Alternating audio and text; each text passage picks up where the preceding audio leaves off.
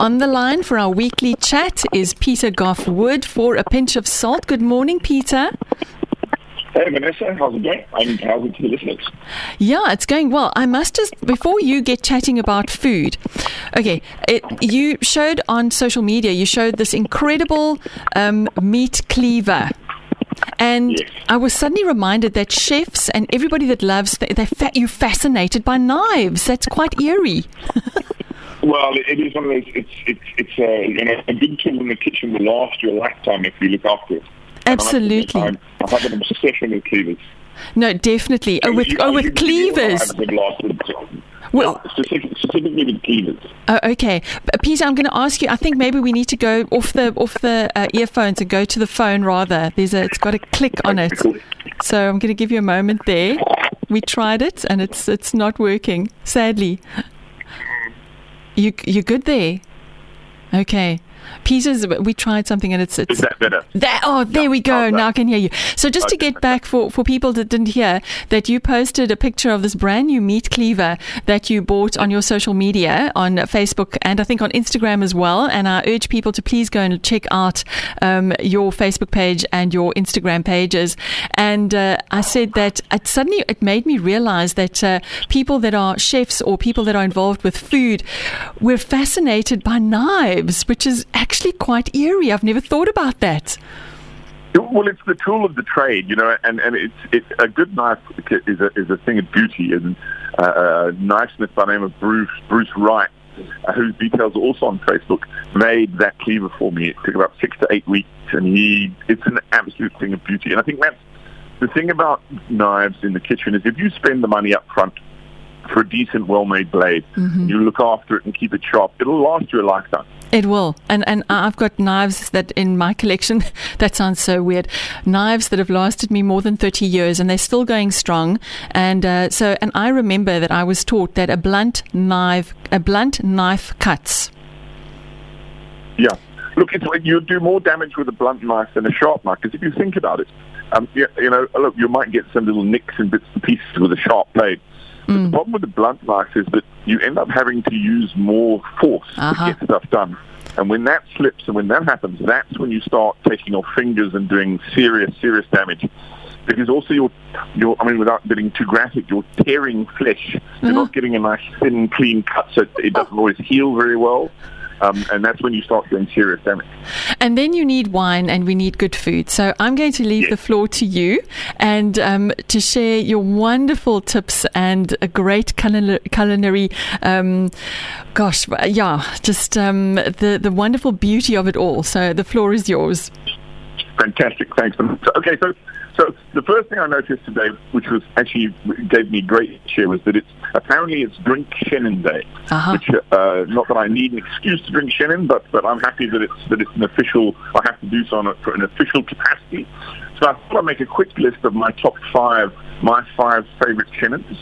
I'm not going to give too much description about them. I was going to say you can't go out and buy them, unfortunately, because of the liquor restrictions.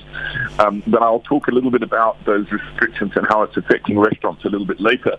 But my list of my favorite Chenins at the moment are the Carl Everson Opstyle from the Breda Kloof Valley, magnificent Chenin. Then from Paarl, you've got the Thistle and Weed, the Davelkey, also gorgeous. Another big one is the Donkeys by Steen from Olifantsriver. And then no list of Chenins would be complete without Ken Forrester's FMC from Stellenbosch. So if you have any of those in your fridge or in your wine cellar or your wine rack, today is the day to be crashing open one of those bad boys to celebrate Drink Chenin Day. So the other thing I wanted to just chat about is obviously this week it's Father's Day on Sunday. And we find that, Mother's Day in particular for restaurants is one of the busiest days of the year. You cannot get a table anywhere on Mother's Day because obviously mothers need to be fussed over and treated and taken out so that they, not saying that mothers are often in the kitchen, but more often than not, they're saddled with the making of the food. And it's always a treat to take them somewhere nice for a bit special. But it's different for fathers. Now, I say this from the bottom of my heart. If you want to treat your dad this Father's Day, leave him alone. And I say leave him alone. Leave him alone in front of the television. Make sure that you've got him suitably cold beers or whatever his beverage of choice is. Because let me tell you, on Sunday there is so much sport. And if you love your dad, leave him be in front of the TV. There's the Euros football. There's the second test, Proteas versus West India. There's the French Grand Prix. There's the US Open for golf fans. So, let the man of your life vegetate in front of the television all day long. That's exactly what he wants and what he needs.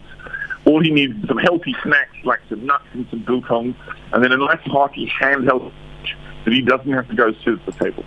As much as your dad loves braaiing, he'd love it if you braai for him on Sunday and treated him to just a day of vegetation, snacks, and cold beverages. I think no dad would complain about that treatment. It sounds very good. Okay. I just have to tell you, somebody sent in a picture and said they've got Du Toit's Kloof, Chenin Blanc. That'll have to do. Yeah, that'll do. Du Toit's Kloof. Nothing wrong with Du Toit's Kloof. Lovely wines from the Breede Kloof Valley. In fact, I think the Breede Kloof Valley is a much underrated valley when it comes to wines. They're always traditionally known for sort of bulk wines that are, mass-produced wines.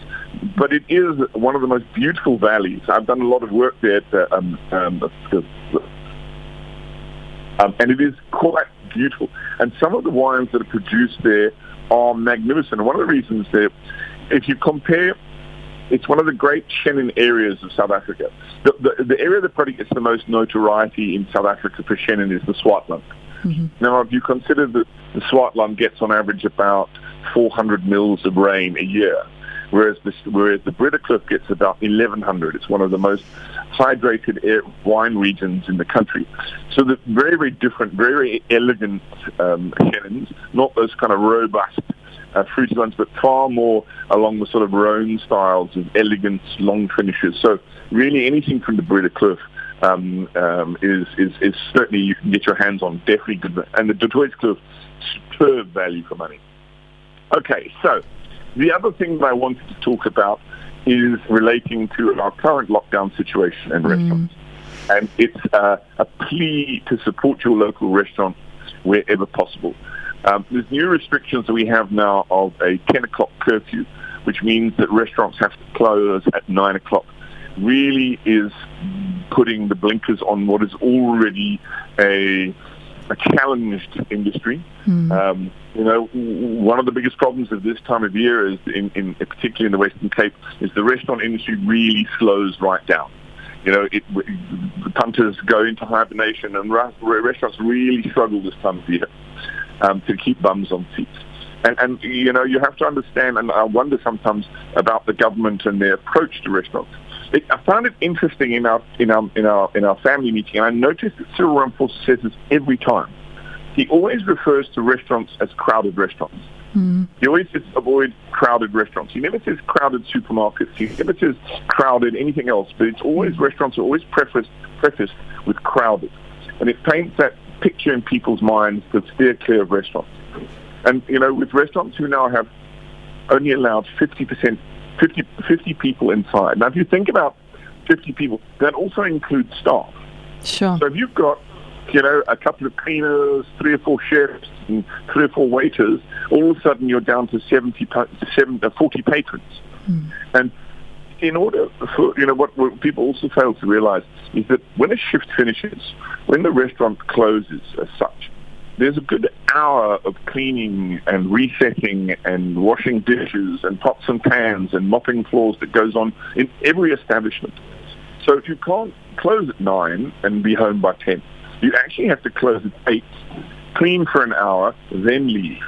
So it really is making restaurants, and particularly some restaurants at this time of year, are only open at night. Some of the more upmarket restaurants don't open at lunchtime. There's a number of restaurants that I know of now that work on the wineries that are only open Friday, Saturday, Sunday. Wow. And that has, the thing with that is it's not just about the restaurants. If you think that restaurants are running at 50% capacity, they were running at 50% capacity as it was. They now have their numbers reduced, which means we're laying off staff. Yeah. The first people to feel that are not the restaurant owners, but the staff who can't get shifts.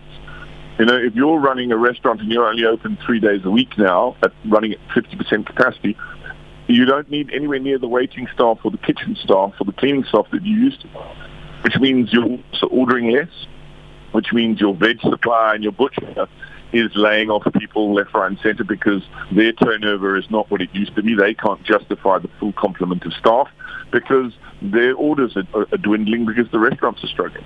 So I urge people, wherever you can, and I know everyone's on tight budgets, but if you have some spare cash to spend, please go to your local family restaurant, whether it's your local pizzeria. It doesn't have to be an upmarket fine dining restaurant. The local mom and pop store on the corner, a little Italian place with, mom in the kitchen and dad on the floor are suffering just as much as the award-winning restaurants are. And I think we should be cognizant of that because we always see a myriad of restaurant closures of restaurants that don't survive the winter. And I fear that this winter is going to be worse than normal. Last year there was TERS. There was TERS help to staff. This year we are now in our third lockdown, and there's no support from government. There's no support for unemployed staff anymore. So I don't want to end on a depressing note, but rather on a positive one, that if you can, go to restaurants. Even if it's home delivery or takeaways, it all makes a difference. Yeah. It all helps to keep people employed. It all helps to keep the restaurants going. I was about to say, even if those restaurants, if you feel you don't want to go in, if they do takeaways, then support the takeaway side of it. So there's always an option. And I've always said to people, I know if money is tight, even if it's a cup of coffee at a coffee shop, it's something more than what would have been spent that morning. Yes, without a doubt. Every little helps. Every little goes in coffers. Every little helps to pay staff. Every little helps to keep the wheels rolling. And you say, it's not just the restaurants, but it's the industry that supports them. Yeah, absolutely. But I quite agree with you. You've raised a very pertinent point, and that when we have family meetings, they always talk about crowded restaurants. You're absolutely right. No mention of nightclubs, things like that. So I think let's be vigilant. And I think if you know your restaurants, if you're partial to a certain few, and you know that the tables are set far apart, things like that, then support them because they're doing what is needed. They come and they clean the tables in between, things like that. Support them. Absolutely, 100%. Yeah, you've also got initiatives like DinePlan, which is the online booking system that a lot of restaurants are using these days. They've got a whole application where you can just scan the little QR code as you go into the restaurant. It takes all of your details. That when I say takes all of your details, the restaurant has got all your contact details. If God forbid you do test positive. Because everyone has these contact sheets, and one wonders what happens to these contact sheets, who keeps them, and no one has ever come around to any restaurant and asked to see the contact information. Sure. I can tell you that much for nothing. Yeah. But at least with the DinePlans and some of the other booking systems, that at least those records are kept if there needs to be some contact tracing. So I've got a suggestion to make for Sunday, for Father's Day. If we're going to leave Dad alone and we don't, and people, then order the pizza, order the meal and have it delivered, then everybody can stay in front of the TV. Well, how about that? Oh, no, I've got a better suggestion. Ah, okay. I've got a better suggestion. The rest of the family go out to lunch. Uh-huh. Leave Dad behind. He will not, I guarantee you, he will not complain. He will have no FOMO. He's going to end up paying for it anyway. Why not take the rest of the family out for lunch and leave Dad on his own with some sport and some snacks? He will love you for it.